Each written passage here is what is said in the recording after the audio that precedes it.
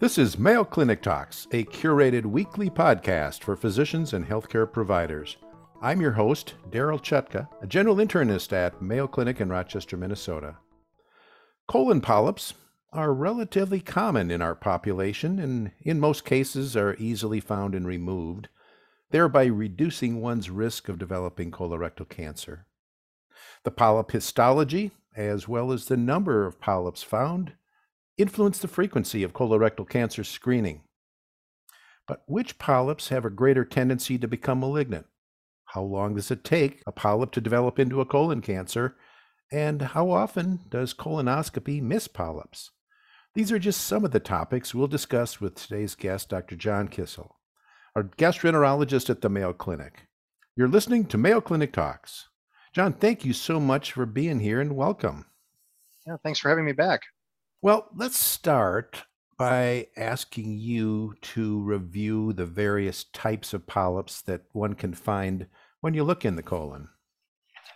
Yeah, broadly speaking, the major classes of polyps that we find at colonoscopy are going to fall into sort of two separate groups. Those are going to be the adenoma lineage or adenomatous polyps, and then the second group we refer to as the serrated polyps. Of serrated polyps, there are three main variants. The sessile serrated polyp or sessile serrated lesion is the favored term for what we used to call a sessile serrated adenoma. And that distinction is made because of the fact that these really don't have adenoma in them. The traditional serrated adenoma, which is a lesion with great malignant potential. And then the third class of serrated polyp is the hyperplastic polyp, which probably really does not carry any malignant potential at all. So broadly speaking, adenomatous and serrated. The most common of the premalignant serrated polyps is the sessile serrated polyp or sessile serrated lesion. And can either type, both hyperplastic, adenomatous, be either flat or pedunculated, or is there one tendency towards the other?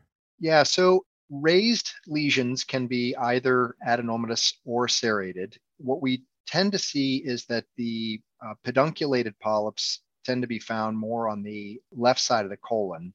Those are sort of the traditional polyp on a stalk, and probably that stalk forms as a result of propulsive forces over on the left side of the colon, like in the sigmoid and the rectum, generating sort of traction from the polyp and pulling it like a lead point.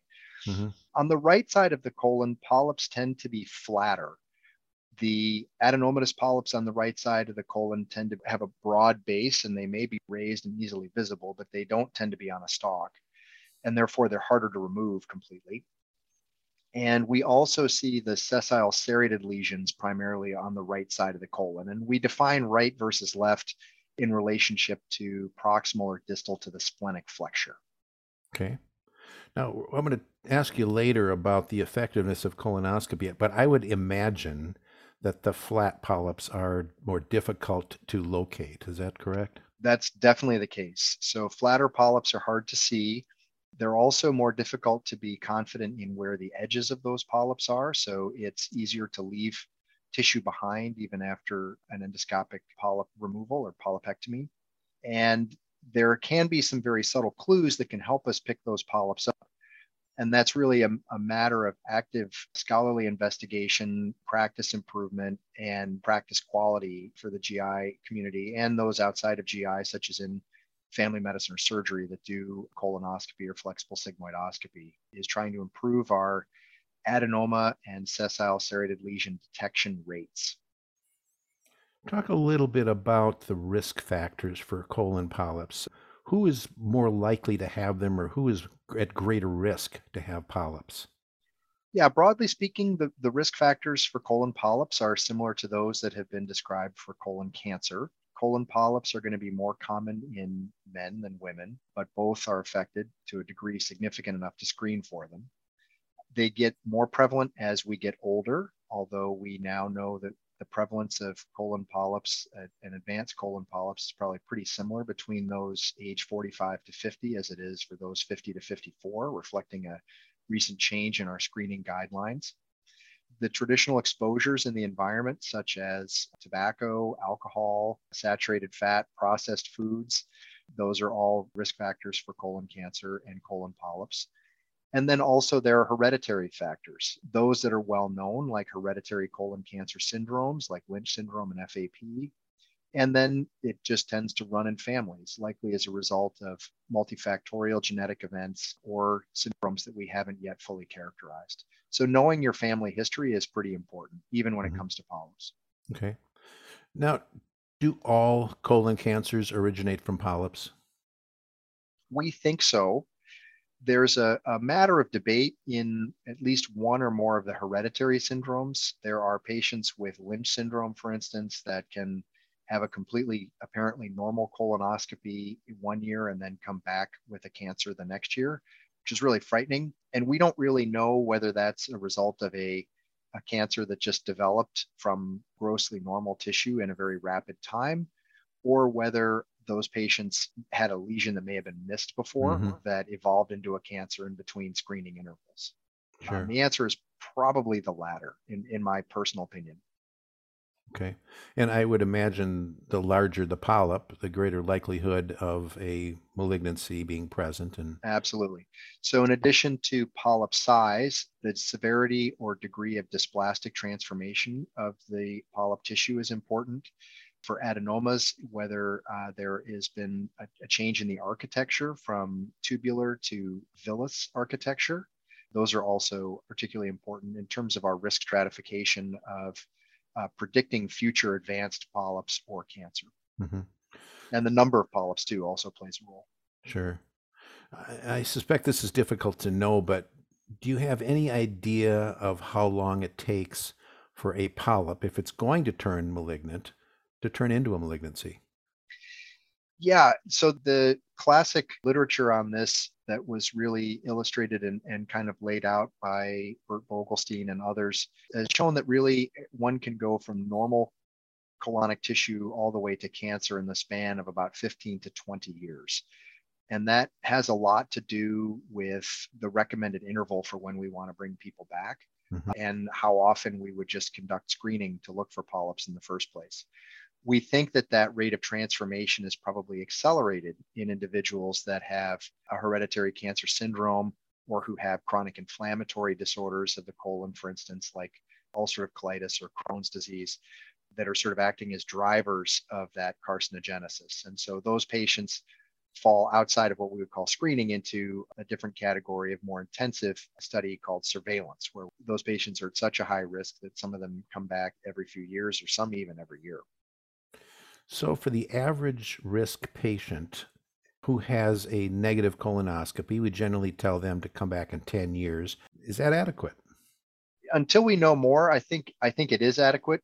What I would say is that for that to apply, that colonoscopy needs to be of really high quality. Hmm. So the patient needs to be very well prepped. We use different scoring metrics. We're trying to get away from adjectives like excellent and good and fair down to more objective and numerical criteria based segment by segment throughout the colon. So you want to have an adequate bowel prep, and we could have a whole conversation about what that means. You want to have that patient seen by an endoscopist who has a high adenoma detection rate. And unfortunately, that data, for better or worse, is not publicly available. That's usually used internally for quality control. The exam needs to be complete. So the cecum of the colon needs to be reached and well photographed. That's a common location where cancers can get missed. The withdrawal time needs to be adequate. So we have a minimum standard of 6 minutes of inspection on the way out, but oftentimes it takes more time to get a good look. And we often are cleaning and washing the colon on our way out. And we need retroflexed views of the rectum. And ideally, now increasingly, a lot of us are doing retroflexed views in the cecum. So looking behind ourselves in the right colon, where we traditionally are more likely to miss those flat lesions we talked about Hmm. earlier. So 10 years in an average risk patient with some conditions attached to it. Correct. All So right. it's important to note that if patients are having symptoms or they have a change in their family history, that needs to get reported and updated. Sure. So we would look more often, for instance, even in an individual with no prior polyps, if they had a family history of cancer in a first degree relative, or even a family history of advanced polyps in a first degree relative. Okay. Well, we've sort of touched on the effectiveness of colonoscopy. Is it known how often colonoscopy misses polyps? We don't know. It's suspected that most cancers that occur in between screening intervals were likely as a result of missed polyps. The rate at which we would find a cancer at a colonoscopy is really probably less than 1 in 150 to 1 in 200. We find polyps at least in 1 out of every 4 or 5 colonoscopies. So it's much more common to find polyps than cancers. We know that of all the patients diagnosed with colon cancer, about 10% of them will have had a reportedly normal colonoscopy within the last 3 to 5 years. The procedure is very effective, but it's not perfect. And we don't have any medical interventions or procedures that are, but I think we as a GI and screening community need to do better. As I mentioned earlier, there's been a tremendous amount of work looking at quality metrics, looking at ways to improve endoscopy performance. Newer ways that we're doing that include artificial intelligence algorithms that alert someone doing a colonoscopy to the possibility of the presence of a polyp that they could have overlooked. We don't know yet whether that's going to help us find more cancers and prevent more cancers in the long run, but that is an anticipated outcome of having technology like that implemented in our practice. We also track our endoscopists for many of the features that I mentioned earlier. The percentage of cases in which they find a polyp, that's tracked. The amount of time they spend withdrawing and inspecting the colon, that's tracked. So that's kind of looking indirectly at the quality of the endoscopist, which I imagine must be pretty important, but I don't think we really have, as clinicians, have any way of determining that when we order a colonoscopy, do we? We don't. And so what we within our practice have an annual review of those quality metrics internally.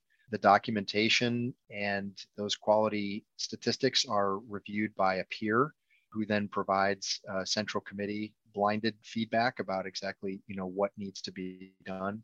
If a provider does not have a sufficient volume within their practice, they're encouraged to do more. We also have programs where we can teach the endoscopist new tricks by working with an individual that has a higher level of performance or may have particular skills that could be taught. And what we found is that type of review and feedback and instruction probably goes a longer way than special bells and whistles and technology can in terms of helping recognize new features in real time and improve our performance. Mm-hmm. You mentioned earlier that flat polyps are more easily missed than pedunculated polyps. What else determines whether a polyp might be missed or not? Sure. So polyp location plays a big role. We mentioned the right side of the colon where the lesions are flatter and often harder to see. But if a lesion, remember that the colon is a three-dimensional structure with a lot of twists and turns. And so bowel preparation is a key factor. If the colon's not clean, we're not going to see adequately. Properly insufflating the colon with air to flatten out the haustral folds in order for us to see behind them. Sometimes if we know that there's a polyp present, we're going in for a therapeutic procedure to remove that. We might put a clear plastic cap on the end of our scope to actually be able to push some of those folds down and out of the way to give us more visibility when doing therapeutic interventions to really make sure that we're removing polyps completely. Polyps can hide behind not just haustral folds, but they can hide in certain anatomic segments of the colon more easily. The cecum, the top of the colon, especially under the ileocecal valve, is a common location on the medial wall of the cecum where we can miss things. It's an area where dirt accumulates. It's also an area where we need to spend more time looking. I mentioned earlier, looking behind ourselves in the right colon to look on the back sides of folds helps. And the flexures, those are also difficult places to spot polyps, the hepatic flexure in particular. And then the sigmoid colon, with all the attention we place now on getting a good inspection on the right side of the colon, the sigmoid colon with its twists and turns contains lots of blind spots. And sufficiently inflating the sigmoid colon can be very uncomfortable for patients as we're putting in a lot of air throughout the whole colon in order to do that. So that is something that needs to be done quickly for patient discomfort, but also comprehensively to make sure we're not missing anything. Mm-hmm. Many of us have had the really alarming experience of thinking we've inspected an area, going back up one more time and seeing something pop out of the corner of the screen that we didn't appreciate on the first run. So it is a very humbling experience to perform colonoscopy. And like I said, we have very serious attention paid not only here at Mayo, but also across our profession to making sure that we do as good a job as possible. I would imagine the size plays a big role too, and obviously larger polyps would be easier to find than smaller ones. What size polyp do you think is the smallest that endoscopists can usually detect? Yeah, we can see polyps that are just a few millimeters across. And so that can be a frustrating experience if we have lots of little ones. You have to commit to how many you're going to remove in a single session. In terms of a real threshold for risk for continued progression towards malignancy, generally the size cutoff of a centimeter or greater in size is been shown to be an independent risk factor for finding advanced neoplasia in future colonoscopies. And we mentioned earlier that the more polyps one has at a single setting, and even the more polyps one has cumulatively, will raise risk. We're recognizing that there are many patients out there that have an apparent not otherwise specified polyposis. We're finding 10 or more polyps in a single setting, or we're finding 10 to 20 polyps lifetime. We're actually increasingly referring those patients to our clinical genomics practice. There's about a 5% or more likelihood that those patients will harbor a hereditary syndrome that places them at increased risk, not only for colon cancer, but also for cancers in other organs that we can surveil for and prevent. Mhm. Well, I know this podcast is primarily on colon polyps, but I want to ask this question because it's relatively related, and there's been a change recently in the recommendations, and that involves when we should start our initial colon cancer screening. What age should that be now?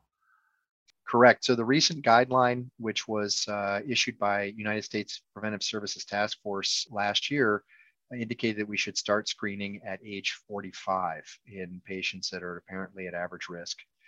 That is the latest recommendation in kind of a saga change that initiated from the American Cancer Society as far back as 2018. And the way that they got to that recommendation involved several key observations. So it's not at this point in the randomized controlled trial level of evidence, but observational data suggests that the advanced polyps that those are the ones we really want to find most and remove those to prevent cancer. Those appear to be equally as common in individuals age 45 to 49 as they are in individuals age 50 to 54. So there's nothing magical about the number 50. Second, it's been shown that we can significantly improve quality adjusted life years and colon cancer related events and deaths by initiating screening 5 years earlier. There continue to be naysayers of this practice. Could the money spent on starting screening earlier be better spent if we got more people over the age of 50 to adhere to screening guidelines? Possibly. We also know that there are significant racial and socioeconomic disparities that exist for colorectal cancer screening. Would the resources be better spent eliminating those barriers? Possibly.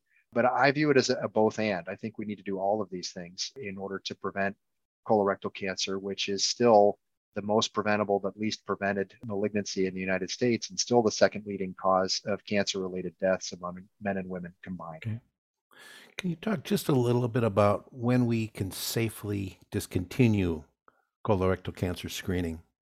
It's an interesting and controversial topic around which there is not a whole lot of guidance. USPSTF is pretty clear that conducting screening in individuals over the age of 75 needs to be done with extreme caution. And so they give that a grade C recommendation. There is some evidence that certain individuals may benefit, but they need to really have at least 10 or more high quality life years remaining and need to be relatively free from other significant medical comorbidities. So when we see these patients in our practice, we're kind of often asking about comorbid heart or lung or kidney disease, cognitive diseases, to really, say that it's worth putting the patient through an invasive procedure. As people get older, the number needed to harm starts to outpace the number needed to screen. And so we just have to be cognizant of that. I would say if you have a patient who's over age 75 and they've never had any screening before and they have outstanding quality of life and overall health, it would be reasonable to consider initiating screening. But really, after age 85, there's really no role to start at that point. And many patients could consider stopping in the face of other illnesses. I think that's a topic in which we really need to actually empower our primary care community. And, I think oftentimes what I hear from providers is that if we're conducting ongoing screening or conducting ongoing surveillance for polyps, if I put in my endoscopy note that the patient has to come back for another surveillance exam in 3 to 5 years, providers often feel as though they're kind of trapped in that not doing so would be in some ways malpractice. And so when I'm seeing patients that where it's getting increasingly, I think, riskier to screen them as they're getting older or conduct surveillance, I'll often say, I think there needs to be a discussion with primary care about the ongoing risks of screening and surveillance for colon cancer in these patients. And I think the same thing goes for non-invasive tests. So with the availability of Cologuard and FIT, CT colonography, many times I think patients and providers are saying, well, I don't think this patient's well enough for a colonoscopy. Let's get the non-invasive test. And if it's negative, we'll move on. Well, what do you do when that test is positive? Right. Now you're kind of committed to doing an invasive test that you didn't think the patient was a good fit for in the first place. So I would say if the patient's too sick for colonoscopy, they're probably too sick for screening and surveillance for colon cancer, and resources and attention need to be placed elsewhere. Yeah. The challenging ones are the older patient who has had multiple polyps found on their colon cancer screening, and now they are getting multiple chronic diseases at advanced age. We're not really good at determining how much life a patient has left, but those are always challenging to try to figure out when to stop in those patients. Absolutely. And patients often feel as though they're being abandoned when you start to initiate that conversation. So I usually start that conversation with patients well ahead of the time when they are really clearly not going to be fit. And it's an iterative process that we kind of review each time they come back. And we have a large cohort in my practice here of people that are going to require ongoing surveillance for polyps. And you want to plant that seed well ahead of the time when you need to pull the trigger on a definitive decision. Yeah, I can only think of 2 of my patients over 40 years who have had a perforated colon at colonoscopy, and both of those were definitely in their advanced ages. Yeah. Well, John, let me ask you to summarize our discussion, maybe with 2 or 3 key points related to colon polyps. Yeah, so I think it's important for everyone to know that colon polyps are essentially asymptomatic. They are really the target for colon cancer screening. We really want to find advanced precursor polyps and early stage cancers and not rely on symptoms to screen patients. The change in the guidelines to initiate screening, again, to try to remove those advanced adenomas, even from young patients, now start the screening at age 45. When we find polyps, our guidelines for follow-up of those lesions has also recently changed. We've updated the Ask Mayo Expert content to align with the 2021 Multi-Society Task Force guidelines on surveillance after polypectomy. And in general, those guidelines are getting less aggressive for patients with lower risk polyps. So if you have small polyps, 1 or 2 adenomas, that patient may really resemble an average risk person with respect to their continued surveillance needs. And so that interval has now gotten longer, but we've gotten more aggressive with the patients that have higher risk polyps, including those who have supernumerary polyps or the highest risk features like high-grade dysplasia, traditional serrated adenoma, et cetera. So it's good to be familiar with those. I usually don't rely on memory for them. I look them up, even though I do this day in and day out. It's better to double check than be sorry. Well, we've been discussing colon polyps with Dr. John Kissel, a gastroenterologist at the Mayo Clinic. John, thank you so much for sharing your knowledge with us today. It's always a pleasure having you as a guest. Oh, thanks so much for having me and for the great questions on a topic near and dear to my heart. You can now listen to over 100 different medical topics developed for primary care providers on Mayo Clinic Talks podcasts. Find them at ce.mayo.edu or your favorite podcasting app. If you've enjoyed Mayo Clinic Talks podcasts, please follow us. Stay healthy and see you next week.